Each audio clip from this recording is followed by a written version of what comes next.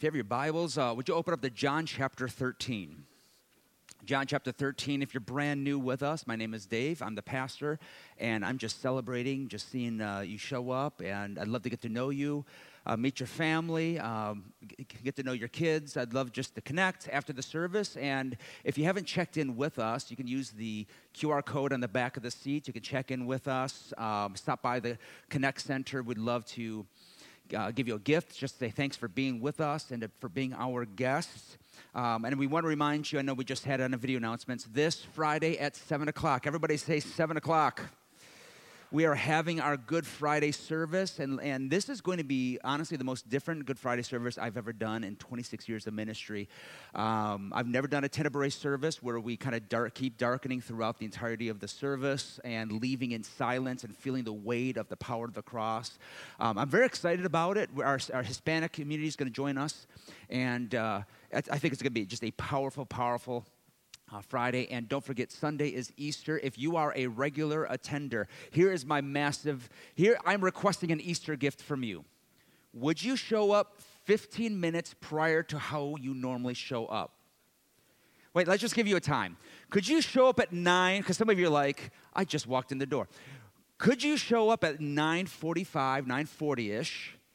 And would you come in? That way you can come find your seats. We're going to have donut holes for everybody. We've got a place for you to do family pictures. But to help kind of alleviate the flow of everybody coming in with guests and such, we're going to open up the side sections. Some of you, revival is going to hit your world because your seats came back. So I'm excited about Easter Sunday morning. It's the best Sunday to preach, I'm telling you. And I'm stoked. I've been preparing this week for Easter Sunday. Would you stand with me for the reading of the Word? I hope you bring your Bibles. If none of y'all have a Bible, we have a free Bible for you. Stop by the Connection Center. We'll bless you with the Bible, no charge or anything whatsoever. We just want to make sure that you're blessed with one, or maybe you're using your YouVersion Bible on your phones. Go for it. Whatever works for you, it works for me. John 13, verse 1. Now, before the feast of the Passover, when Jesus knew that his hour had come to depart out of this world to the Father, having loved his own who were in the world, he loved them to the end. Boy, there's a word for somebody this morning that doesn't feel like the Lord loves you. Having loved his own, you are his own, and he loves you and will love you to the end. Some of us in this room make it hard for people to love us. Do you know anybody in your family that they make it hard for you to love them? Anybody have neighbors, they make it hard for you to love them? Jesus even loves them to the end. I got too many people nudging each other. During supper, when the devil had already put it into the heart of Judas Iscariot, Simon's son, to betray him, Jesus, knowing that the Father had given all things into his hands and that he had come from God and was going back to God, rose from supper, laid aside his outer garments, taking a towel, tied it around his waist, and he poured water into a basin and began to wash the disciples' feet and wipe them with a towel that was wrapped around him.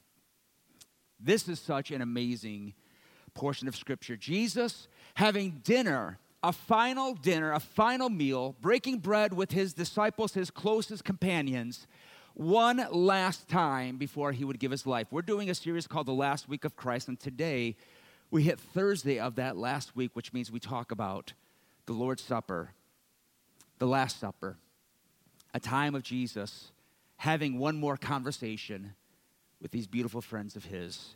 Heavenly Father, Lord, we just beseech your presence and asking that you would just sanctify our mind and our hearts to receive from you today.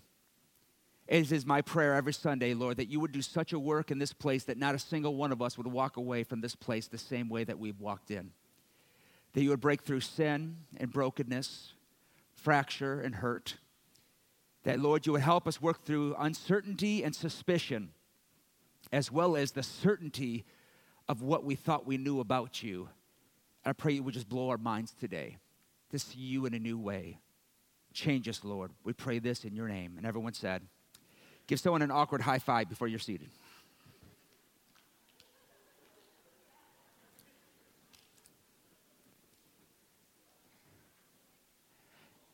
Last week, there was a gentleman sitting right down here. I tried giving him a high five. It was the most awkward 4 attempts, and I don't see him in church today, and I feel like I have ruined somebody's life.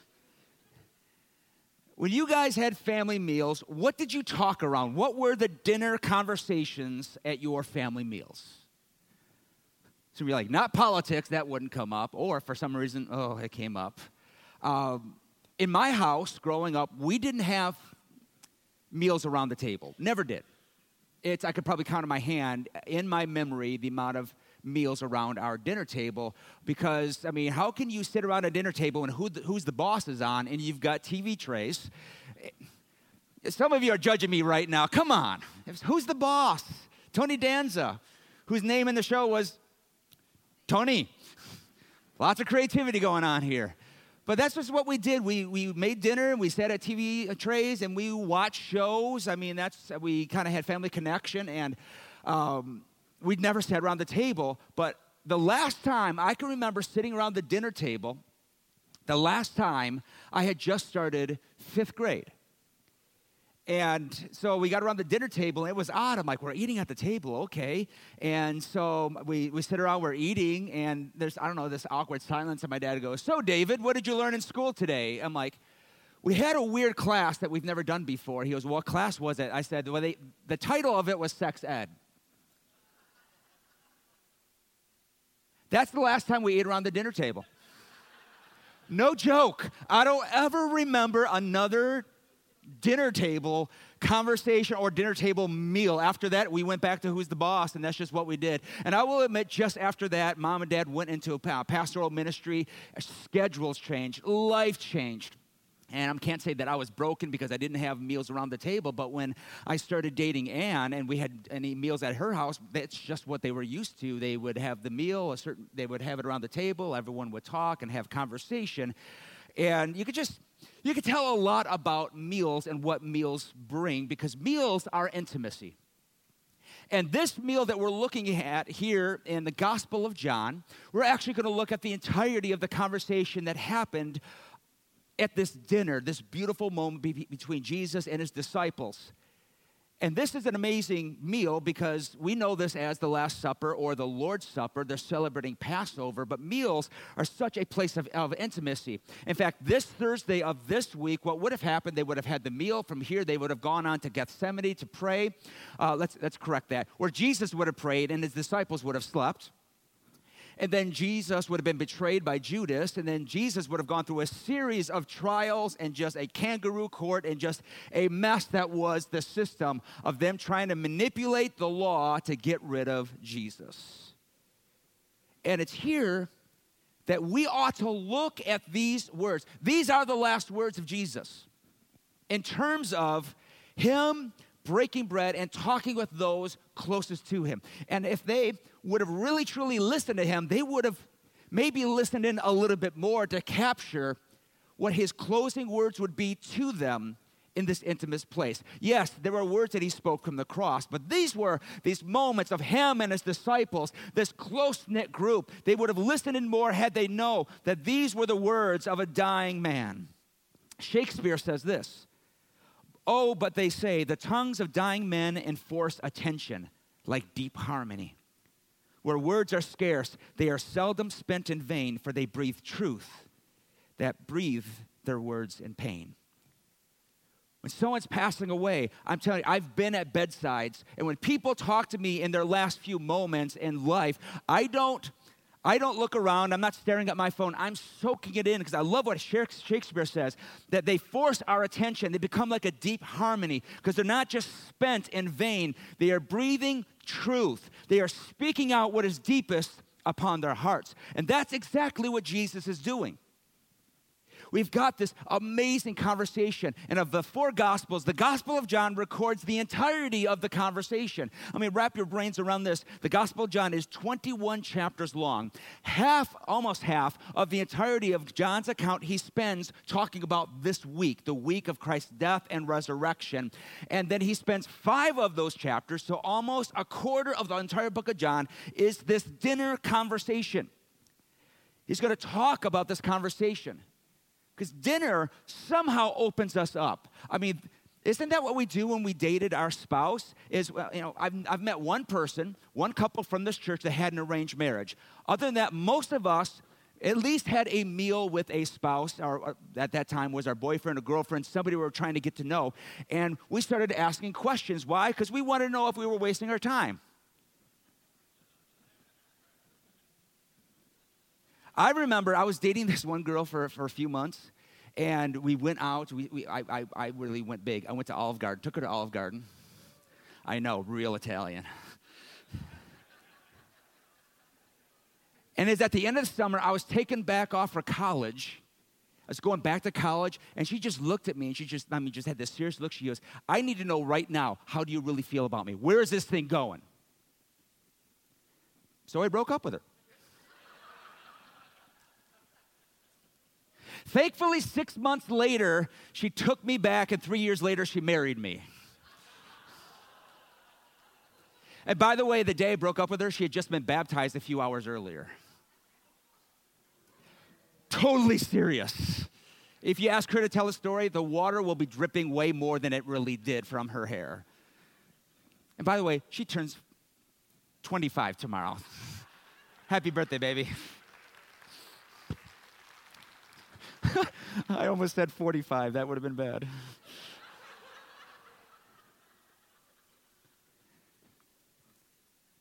John is the only gospel to carry this conversation. The only gospel to kind of bring in the details of this dinner conversation where Jesus gets serious with his closest companions, the one who would help birth the church. And I think it would behoove us, am I the King James? What is this?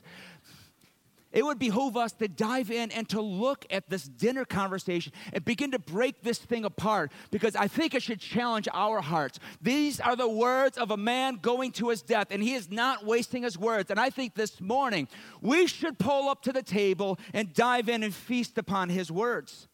And in John chapter 13, verses 1 through 5, we read that they broke bread, they shared wine, and they had conversation, and in the middle of this conversation, he pulls out a towel. Pastor Dave, is that why you carry a towel when you preach? Actually, no.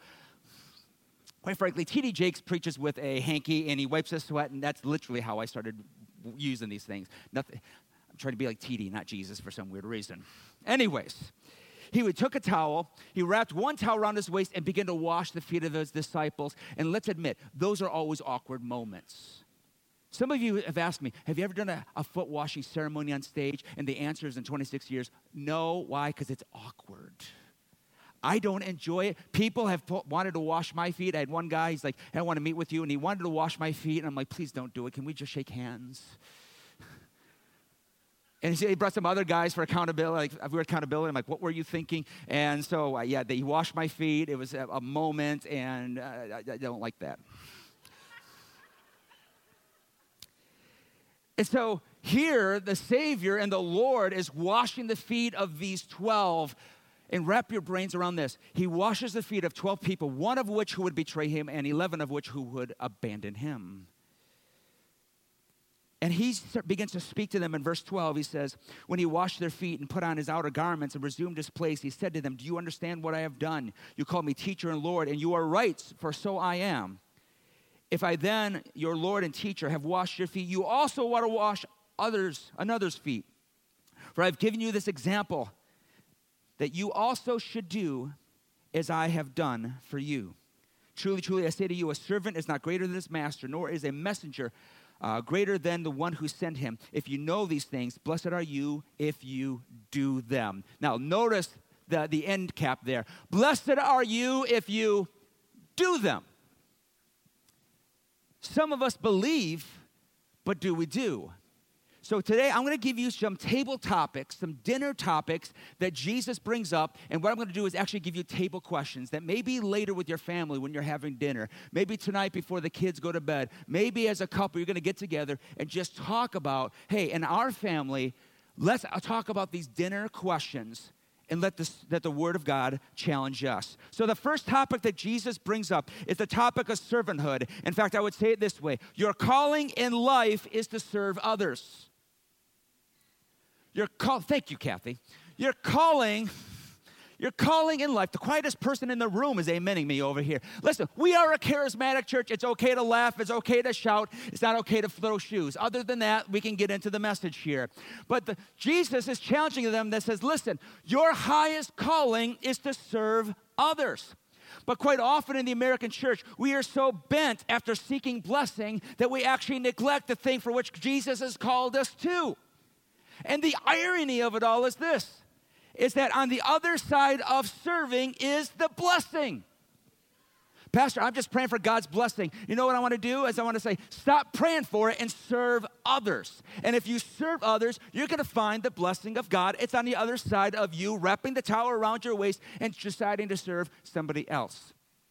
Of the hundreds of teenagers I've taken overseas and around this nation to different trips and to different places to serve, I promise you 100% of them had this intention. We're going to go and we're going to bless people. And they walk away in tears saying, Pastor Dave, why is it that I poured my life out and I feel more blessed? I feel guilty. I'm like, don't feel guilty. That's what it's like. When you serve Jesus and you begin to serve others through the Spirit of God, you're going to find the blessing that you have been looking for. Why? Because you've developed a humble heart, and humble hearts are able to catch the blessing. It's prideful hearts that are scraping for the prosperity gospel lingering out there. If I can just get, how about this? How about we just give? How about we would just give? And if we will give, perhaps God will actually give it back to us. Stop chasing blessing and serve. Well, how do we serve? Here's the simple way. Find a need and fill it. Find a hurt and heal it. Well, that's a little bit too simple. Then you've missed the gospel. Find a need and fill it. Find a hurt and heal it. So here's your table question to ask today around your table. What could I do this week to intentionally serve somebody else? Who could you serve that week? Ask the Spirit of God. I promise He's going to point out the most annoying person in your workplace. He's going to point out the most unlikely person, and you're just going to say, I have not heard from the Spirit of God this week, and you're going to walk away. What could you do to intentionally serve somebody this week? There's our table topic and our table question. He's called us to serve, but how can we intentionally serve? And that takes us to John chapter 14. We have 5 chapters that encapsulate an entire conversation. John 14. The atmosphere is somber. Why? Because Jesus has blown up the plans of the disciples. I mean, from the get-go, in their minds, in the minds of Israel, the Jewish Messiah is going to show up and is going to lead to the revolt, like the Maccabees, lead the revolt against the government, lead a revolt against Rome. He's going to free us from the oppressors. He's going to shake everything up. He's going to take his place at David's throne. They had a governmental siege in their brain, and what they didn't realize is the Messiah had bigger plans than what they had planned. And so Jesus began to notice their discouragement. And we get John chapter 14, verse 11. I've read this so often at funerals. Let not your hearts be troubled, verse 1. Believe in God. Believe also in me.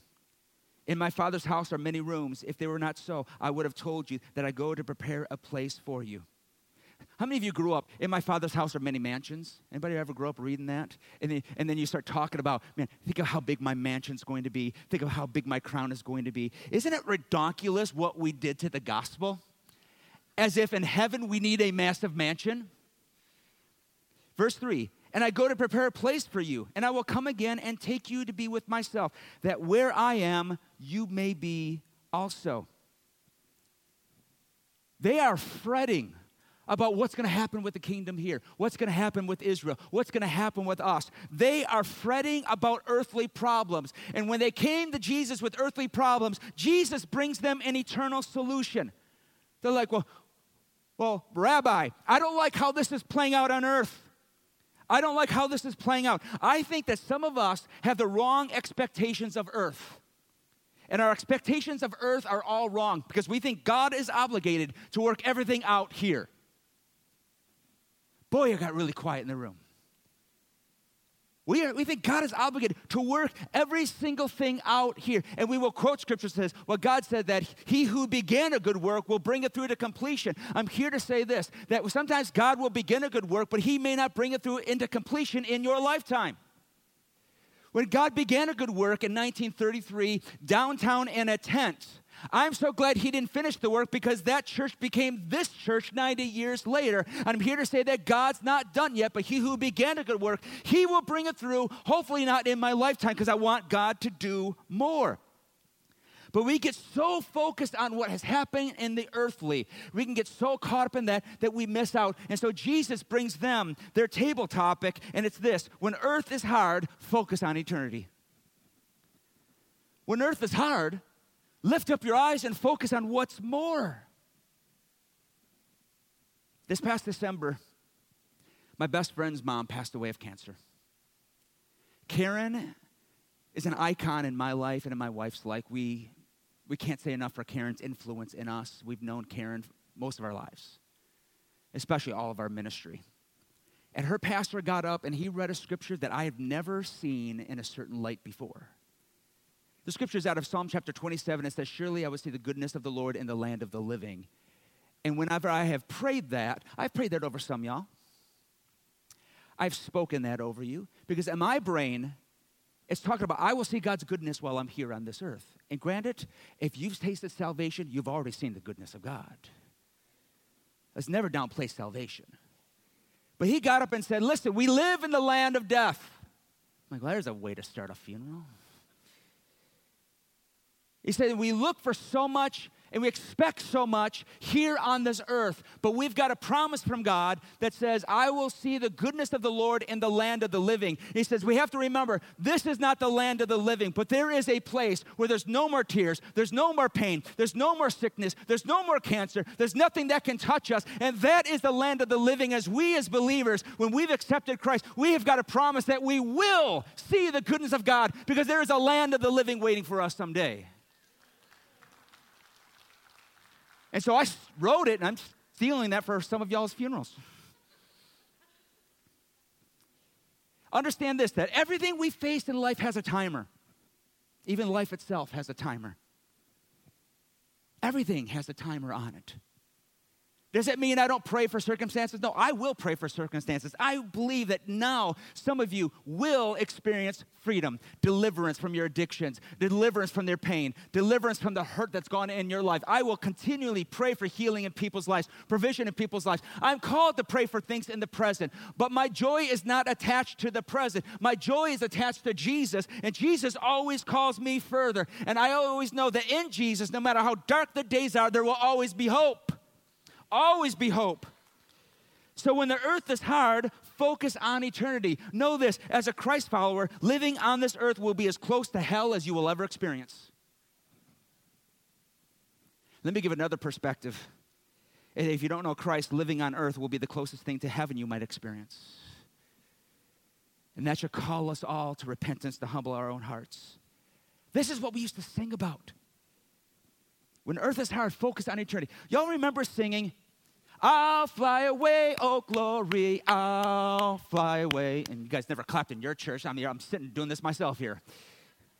I mean, you grew up with, maybe you grew up in a quiet church. I'll fly away, oh. How boring is that? We were clapping, I'll fly away, oh glory. And then Sister Sarah's on the side doing this. And I don't even know who Sister Sarah is. We were stoked because when we celebrated, we didn't celebrate what we experienced. We knew what was coming. We had hope. It encouraged our hearts that there was a promise of more of God and no more of some of the stuff we were dealing with. So when we encouraged each other, we would sing about heaven. When we all get to heaven, what a day of rejoicing that will be. Sorry, online people are hearing the full weight of my voice right now. We were singing and we were clapping. I remember my dad put me on drums. I was the 5th string drummer in our church, which was bad. And at one point where I didn't use any other drum, just a snare. I'm just beating it quick, trying to keep up with my dad leading worship. Why were we singing songs like that? Because we knew that our joy was never about what's happening here. Our joy was what's happening inside here that was leading us toward some glad morning when everything was done, that we would see Jesus. See, the most joyful people in this world do not put all of their eggs in the basket of everything here will just work itself out. Again, I'm not saying don't pray for things. I will pray for things. But Jesus would say, when earth gets hard, focus on eternity. And so here's your table question to ask. Who in our lives right now needs to get encouragement today? Some of y'all even right now need to text somebody and give them some encouragement. Some of y'all need to contact somebody and do more than just pray over them when the Spirit of God lays them on your heart, but you need to contact them and say, God laid you on my heart. Can I pray for you right now? And meet them where they're at. Some of you need to write a note to somebody. Some of y'all need to visit somebody and give them encouragement because of where they're hurting. And that takes us to the next part of the conversation, John chapter 15. Verse 4 through 5, Jesus says to them, abide in me and I in you, and as the branch cannot bear fruit by itself unless it abides in the vine, neither can you unless you abide in me. I'm the vine, you're the branches. Whoever abides in me and I in him, he it is that bears much fruit, for apart from me you can do nothing. Jesus gives this phenomenal illustration like I am the vine, you all, it's plural. The word you is plural in the Greek. You all are the branches. Because Jesus understands that we have this proclivity as human beings to be divisive and to be in disunity. Why? Because we like being independent. We don't like to have to need people. And many times we live like we don't need Jesus. And we like to be independent. And I'm here to say, you're not alive to survive. You are alive to bear fruit and to make a difference. And the only way for us to bear fruit is to stay connected to the vine, which is Jesus. Verse 8 says this. By this my Father is glorified, that you, all you together, bear much fruit, and so prove to be my disciples. What is Jesus saying? It's our third table topic. We could do more together than we can apart. We could do more together than apart. Jesus says, all y'all. I went to Missouri for Bible college, so that stuck with me. All of you people. It's like, listen. Remain in me. Stay connected to me. And when you do that, when you live in that calling, you together bear fruit. Remain in me. Do what I've called. And so here's the table question is, what is your part in the kingdom? When you find it, do it. Well, Pastor Dave, I don't know what to do. I've got suggestions for you. Guess what we love to have at every single door in this place? We like to have what we call first impressions. And it's my heart that we have every single door in the church manned with individuals, people from teenagers all the way up to senior adults and everybody in between, that we would have a smiling face and a welcoming hand. And I think that everybody at K-First, if this is your home and you're not serving anywhere else, you should volunteer once a month or once every 2 months to serve and to be a smiling face so that people can see the face of Jesus before they hear Jesus being preached about. I think some of you should serve in nursery. Some of you should serve in kids because you've got a burden, you've got an expertise. You need to serve because our kids deserve to see an adequate witness of Jesus in adults as well as the adequate witness of the word spoken over them. We need people working tech. We need people playing piano. I say that because I was at someone's house who admitted they played piano, and so now I'm sticking Emily on him. We need musicians. We need people serving. We can't do this alone. What grows a church is not a gifted pastor. What grows a church is a gifted church. It's not about these giftings. You see me dancing saying, I ain't got any giftings.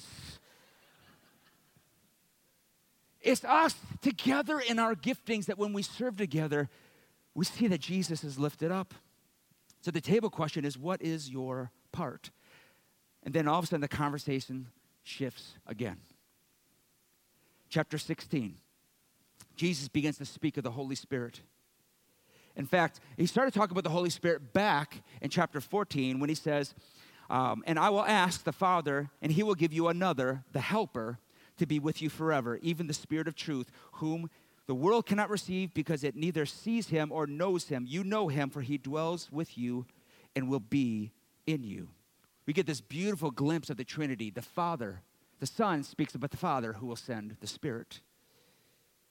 And with the Spirit available. And Jesus begins to start talking about the Holy Spirit and really gives this hint that says, listen, the Holy Spirit is connected to the success of your life. And when I talk about success, I'm not talking about making money. I'm not talking about getting the greatest job, even though the Holy Spirit can give you wisdom, but it's talking about having a life that is meaningful and bearing fruit. It says here in John chapter 16, verse 1, I have said these things to you that would keep you from falling away. The word fall away is a Greek word, skandelzo, which literally means scandal. The Spirit of God is to keep you from scandal. Now, when we think of scandal, we think of the National Enquirer putting out some weird scandal. But the scandal literally means from falling away from the life that you were meant to live. And Jesus says, I'm going to send you the Spirit. He's called the Spirit of truth, and he's going to lead you into truth, and he's going to help you to live. How does he help you to live? He convicts our hearts, and he helps us from missteps. That's why when we are mad at somebody and we're ready to send a text back to them, and we feel something nudging in our heart that says, you shouldn't do that because that's not Christ-like, that's not the witness that they need. That's not your conscience, that's the Holy Spirit. The Spirit of God will do in your life what your conscience can't do. Why? Because our conscience is connected to our flesh. And there are times that people have done things to me that Detroit Dave wants to come out and Pastor Dave does not want to show up. There are sides of me connected to my conscience that don't always want to flow with the Spirit, but Jesus says, I've said these things, I'm going to give you the Spirit to keep you from scandal, to keep you from falling away. The Holy Spirit is there to help you. So when that person hurts you and you want to enact vengeance, you get to step back, listen to the voice of the Spirit saying, you know what, Lord, vengeance, that's your game. You're my vindicator. I'm going to step back. Well, Pastor Dave, they might keep going with doing what they're doing. You know what? They can answer for that to the Lord. You have to answer to the Lord for you. And the Spirit of God is upon your life, and he says to the disciples, he's in you, and he's with you to help you live your life so that you're not living according to the flesh. Listen, there's a part of me that loves to act out of my flesh, but then I live with regret because the flesh had its way. But when I walk in step with the Spirit is the one that bears fruit. The Spirit is the one that gives the gifts, and the Spirit is the one that gives us the victory. So he convicts us. What's our table topic? Is listen to the voice of the Holy Spirit within you. If you're serving Jesus, you've got the Spirit of God in you. Scripture says the same Spirit that raised Jesus from the grave, he's in you. So the Holy Spirit's voice will only be as loud as your willingness to listen to him. The Holy Spirit's voice will be just as loud as your willingness to listen. It's time for us to pause and to ask the Holy Spirit to speak. So my table question for you is simply this. What has the Holy Spirit been trying to say to you? Now, I worded this in a very specific way because it says, what's the Holy Spirit? Not what is he speaking, what has he been trying to speak to you? Because for some of you, you don't realize how deep this question is because he's been trying to speak to you in the way that you've been maybe serving in your workplace. Just working in your workplace. Maybe the way you've been talking to your spouse, treating your spouse. Maybe the way as a teenager you've been responding to your parents. And the Holy Spirit's been prompting your heart, checking your heart, saying, so, some of you are so determined to be, you're more determined to be right in this world than to be whole with people. And the Spirit of God is speaking into your heart. He's trying to speak into your life. I want you to understand, God doesn't have a speaking problem. We have a listening problem. And Jesus would say, what is the Holy Spirit speaking to you? And that brings us to our last part of the conversation. If you can have my piano player come on up, that'd be great. John chapter 17. What is so beautiful about this chapter is this chapter is one long prayer. Jesus starts out by saying, when he spoke these words, he lifted up his eyes to heaven and said, Father, the hour has come. Glorify your Son, that the Son may glorify you. Jesus was a prayer warrior. I've had people ask me, well, if he's the Son, he's a member of the Trinity, why is he talking to himself? This is where Jesus, when he came to earth, when the incarnation took place, he laid aside his rights, becoming like us. Still in prayer, still in connection and communion with the Father, and he stayed as a man of prayer from the beginning to the end. He was in prayer. In fact, after he finished praying here, he went to the Garden of Gethsemane to pray. He prayed in mornings. He prayed in the evening. He was constantly in prayer. So what's our last table topic? It's simply this: pray about everything. Well, I guess all we can do now, Pastor Dave, is just pray. When I hear that, everything in me just wants to grab somebody by the shoulders. Nowadays, they call it assault. And just say, all we could do today is just pray, as if it's our last resort. Prayer is not your parachute. It's your first response. It's us calling out to God. It's inviting God into the moment. It's not like, oh, I guess maybe it's time to talk to Jesus about this. And that's where Jesus is up there saying, finally, you're inviting me into this thing. It's about time. Pray about everything. In a world of anxiety, unrest, tragedy, and brokenness, why don't we pray more? Why aren't we trusting God, inviting God into that moment more? Listen, some of us, you come to me ready to invite you in, trying to invite me into a marriage problem. And my response is, why didn't you come earlier? How did it come to this? Why didn't you get help when things started getting bad, started getting things rocky? Why did you wait to get help? And we do that with marriage counselors. We do that with Jesus. And we wait till we're at threat level midnight. This is my little Michael Scott note there.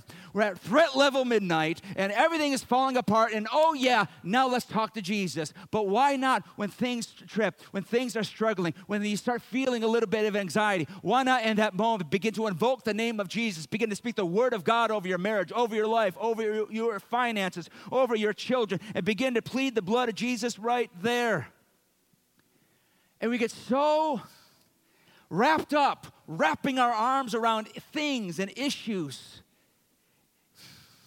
instead of holding those arms open and getting on our knees and actually offering that to God. And here's my table question: what do you need to give to God in prayer? What do you need to give to God in prayer? What if you took ownership over that you really needed to give Jesus ownership over? Man, most of my anxiety in my life has nothing to do with trusting God. It had everything to do with me just holding on to it because I wanted control. What can we pray about? What can we talk to God about? What concerns your heart?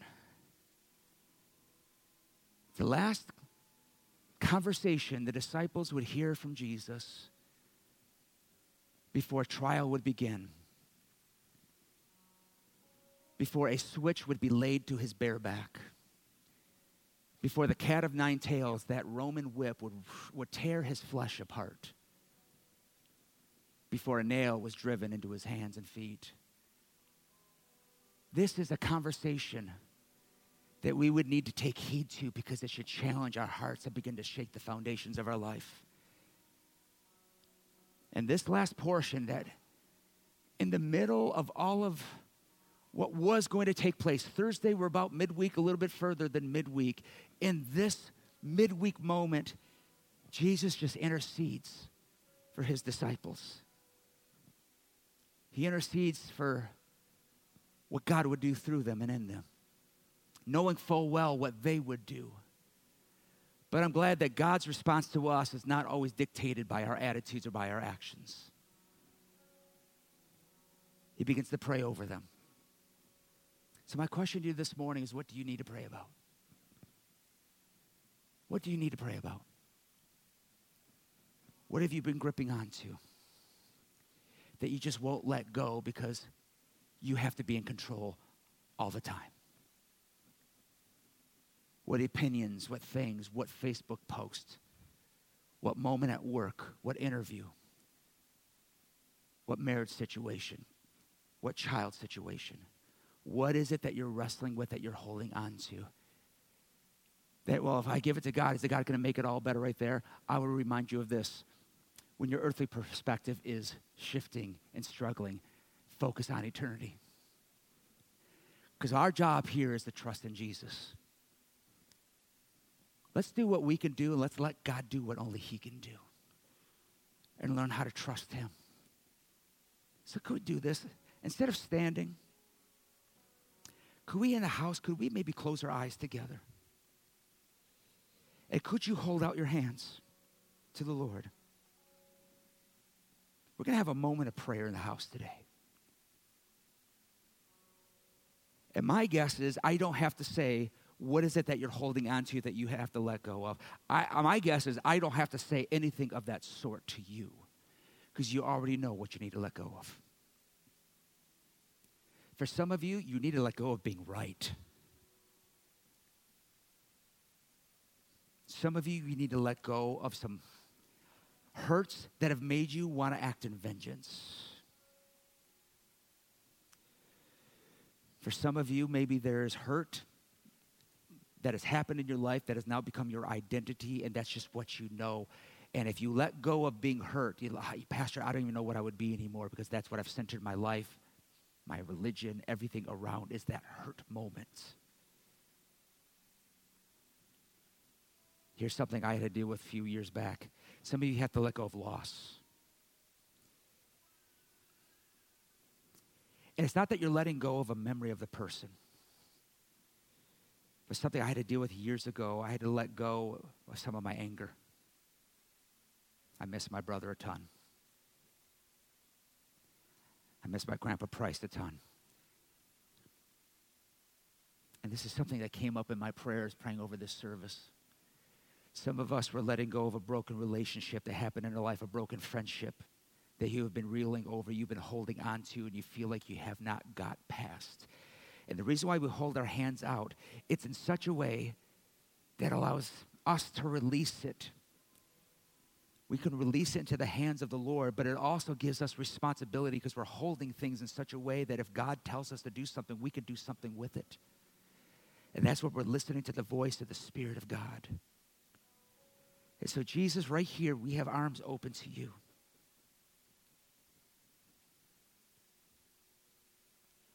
Our arms are so wide open to you. And we, Lord, just want to release things into your hands. Releasing agendas into your hands. Releasing things that we've tried to enforce on people because we want them to be what we want them to be rather than releasing them to be who you want them to be. Lord, I release my family to you that's been wandering away from who you are, God. I release them to you, asking that you would do amazing miracles and things that I cannot do in my own hands and my own ability. Lord, I release into you my grieving heart. Knowing, God, that I don't have to lose my memories, God, but I do need healing in my life. I release the grief in order for you to heal my heart. Lord, I release to you the things that I've been addicted to in my life that has just been fueling who I think I am.